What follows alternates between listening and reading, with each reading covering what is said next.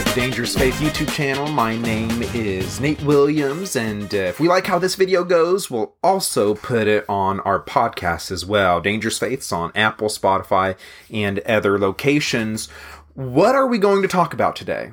Well, that's a great question. We are going to talk about an apologetic strategy titled Reductio ad absurdum. And so for my Latin knowers, Latin fanatics out there, hopefully I pronounced that correctly.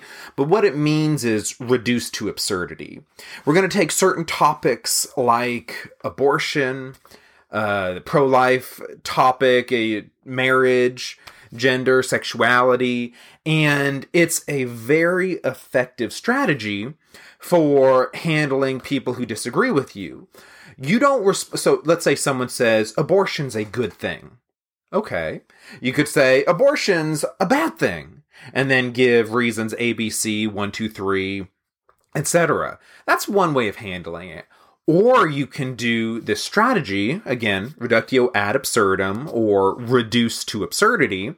And what it is you take that person's position, you use their logic, you use their reasoning, and you show that it leads to absurdity, contradiction. It's not coherent. It doesn't work. Their worldview starts to fall apart. And I think it's very effective because it avoids that Facebook debate type, I'm going to respond to you in this way. You're not going to listen to me and you're going to respond in that way. And I'm not going to listen to you and I'm going to respond the way I want to. And we don't listen to each other. Whereas with reductio ad absurdum, you take their position and you kind of enter their worldview and you show them, hopefully graciously, hopefully with kindness, you show them, yeah, it's not going to work because it contradicts itself. It's not a coherent worldview. So I'll jump in and with some examples. Let's see. When it comes to abortion, right? Some people believe that abortion should be allowed up until birth.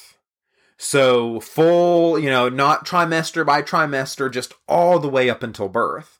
So here's an example of reducing that worldview to absurdity. Now, I did not get this example. I did not create it out of my own head. I did not come up with this. This was a guest on the Greg Kokel podcast, Stand to Reason. I'd check it out. It's a great podcast.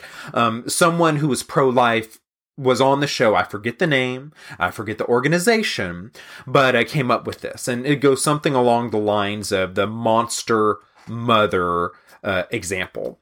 So if someone believes that abortion is acceptable up until birth, well, what's worse? Abortion or torture? Killing or torture? And you're like, hold on, stay with me here. I'm going somewhere with this. Well, killing is worse than torture, right? Because while torture's terrible, it's not very fun. At least you're still alive at the end of it.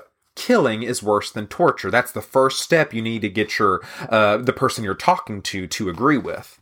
Okay, once you're there, you then say, well, if you're for abortion, that means you can kill a baby at any time while the baby's still in the womb. The baby's not born yet.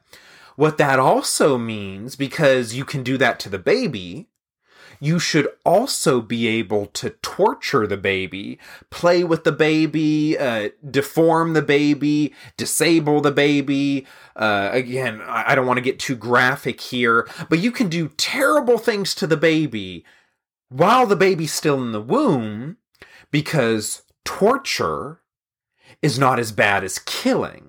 And so if they're okay with killing, they also have to be okay with messing with the baby while it's in the womb.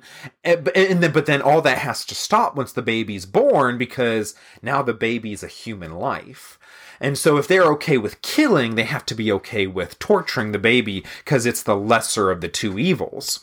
So then you ask, once you explain all that, hopefully better than how I did it, once you explain all that to the pro-abortion advocate, you then ask them, are you okay with maiming and torturing and messing with babies in the womb up until birth?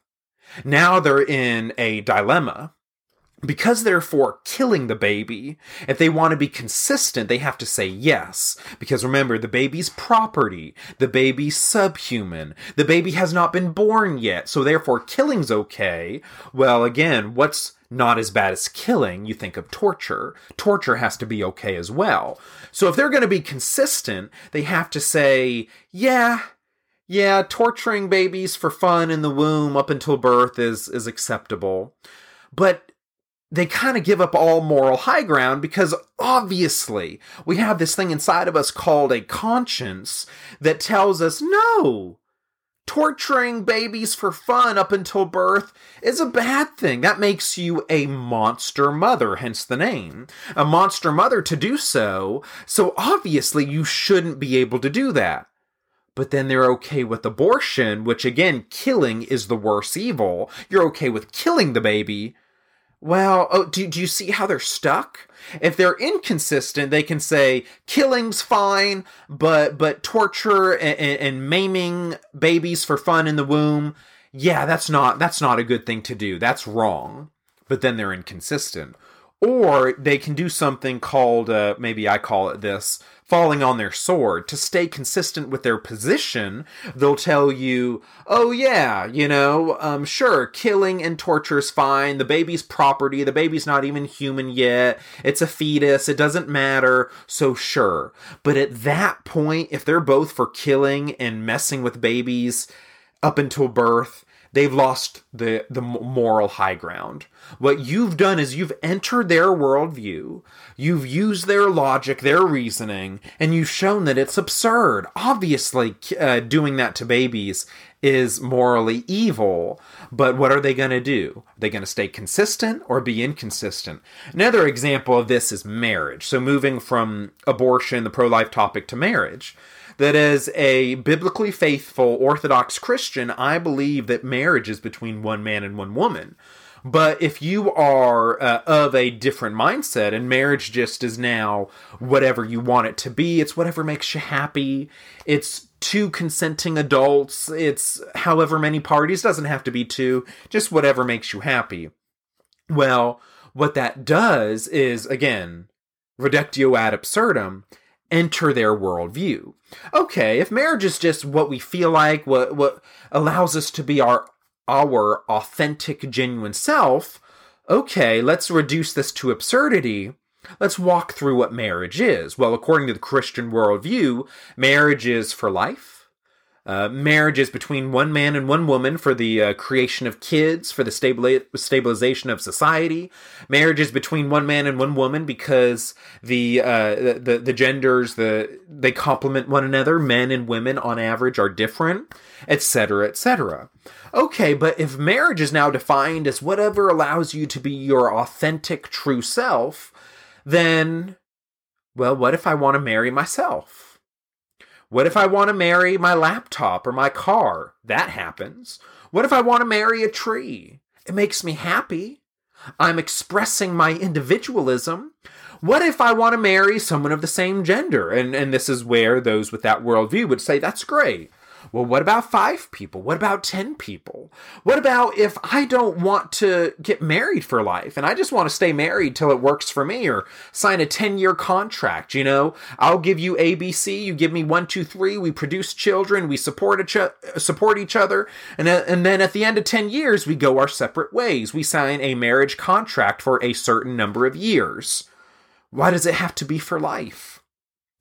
Again, you take all these things, and if marriage is just what makes you happy, what it leads to is absurdity. The institution of marriage, the definition of marriage, loses all meaning. There's no boundaries. So think about it. If you come from that worldview, what is the boundary for marriage? What is the definition for marriage? And the moment you come up with some sort of boundary, marriage is this. Why? The Orthodox Christian position makes sense. It's based on natural law and the design God has for the world, that marriage creates children, And what families do is the family unit stabilizes society. You want children to be born in stable situations so that they grow up and become good Christians, good community citizens. They make the world a better place. That's the design. But once you get rid of that, Bible doesn't matter. Natural law doesn't matter. God's design for the universe doesn't matter. It's just what makes you happy. Well, then, once you come up with a boundary, my question is why? I talked with a progressive Christian about this, and his position was marriage between two people, doesn't matter the gender as long as they're adults. I said, okay. So 2 people, 2 guys, 2 girls, fine. Why do you stop there? Why stop at 2? Why not 5? Why not 10? What's so sacred about the number 2? He said he doesn't know. I said, what about time? Marriage is supposed to be till death do we part, right? Till death do us part, do we part. Whatever, English, it's a language. You get it. It's for life. Okay, well, if we're going to get rid of, why do we have to have any time boundary? Why not just until we feel like divorcing? He said, well, I really don't know. Because what happens when you leave the definition given to us in the Bible and in natural law? You go into that worldview and you say, what are the boundaries? There aren't any. None of it makes sense. So marriage, the meaning and the institution, it disappears. It serves no purpose. Another example, we went from the pro-life topic to marriage. Now we're going to talk about transgender ideology. Men can be women, women can be men. What matters is your individualism, how you feel, what you think is your authentic self. Well, okay, fine. What about, again, reductio ad absurdum? I'm going to enter that worldview and show you how it's inconsistent. What about trans ableism or trans racialism? Let's start with trans ableism or I think that's the term for it. What if, I'm perfectly healthy. I have 2 working arms, 2 working hands, 2 working legs and feet, and it's all okay. But I identify as a disabled person. So therefore, because my authentic self tells me I am disabled, I should be able to go up to a doctor or to a surgeon and say, hey, chop off my limbs. I want to remove this part of my body. And they might ask, what's wrong? Why do you need to do that? Oh, well, I just believe I am a trans-abled person. I'm a trans-disabled person where my authentic self tells me I'm disabled. So please chop off my perfectly healthy limbs so that I can better identify with my genuine self. Well, obviously that's absurd. A surgeon should not do that. If your body's healthy, why am I chopping off body parts? Now take transracialism. I am a white male. I am. But what if I feel like I'm Asian? I identify as an Asian person, or let me use a better example because I am part Asian. I identify as an Australian, or I identify as Hispanic. Okay, I'm not. I'm white and part Asian, but that's my genuine self. I identify as black. Now, what about that? My genuine self tells me I'm black.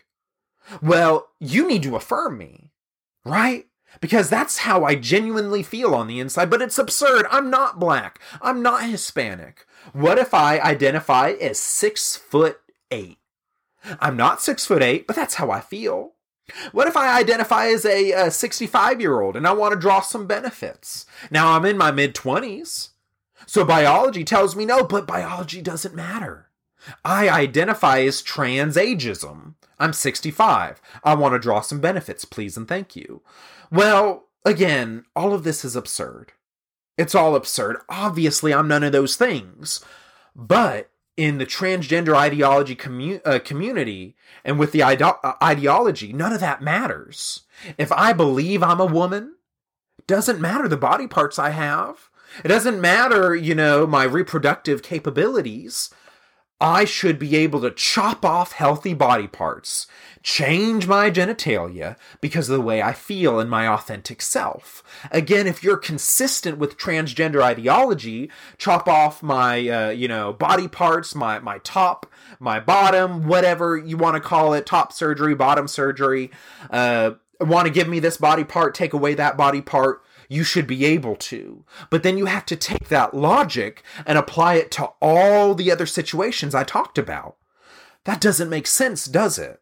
Again, absurdity. It's all absurd.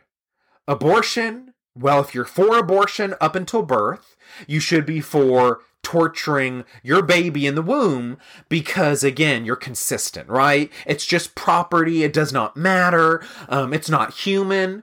Oh, that's not right. What about marriage? Marriage loses all meaning. Okay, well, that doesn't seem right. What about transgender ideology? You should be able to apply it to age and height and skin color and all those things. Again, it's all absurd. These are examples of the apologetics tactic known as reductio ad absurdum. Reduced to absurdity. It's effective. I think it's more effective than a tit for tat. Oh, well, I'll tell you why you're wrong. I'll tell you why it doesn't matter.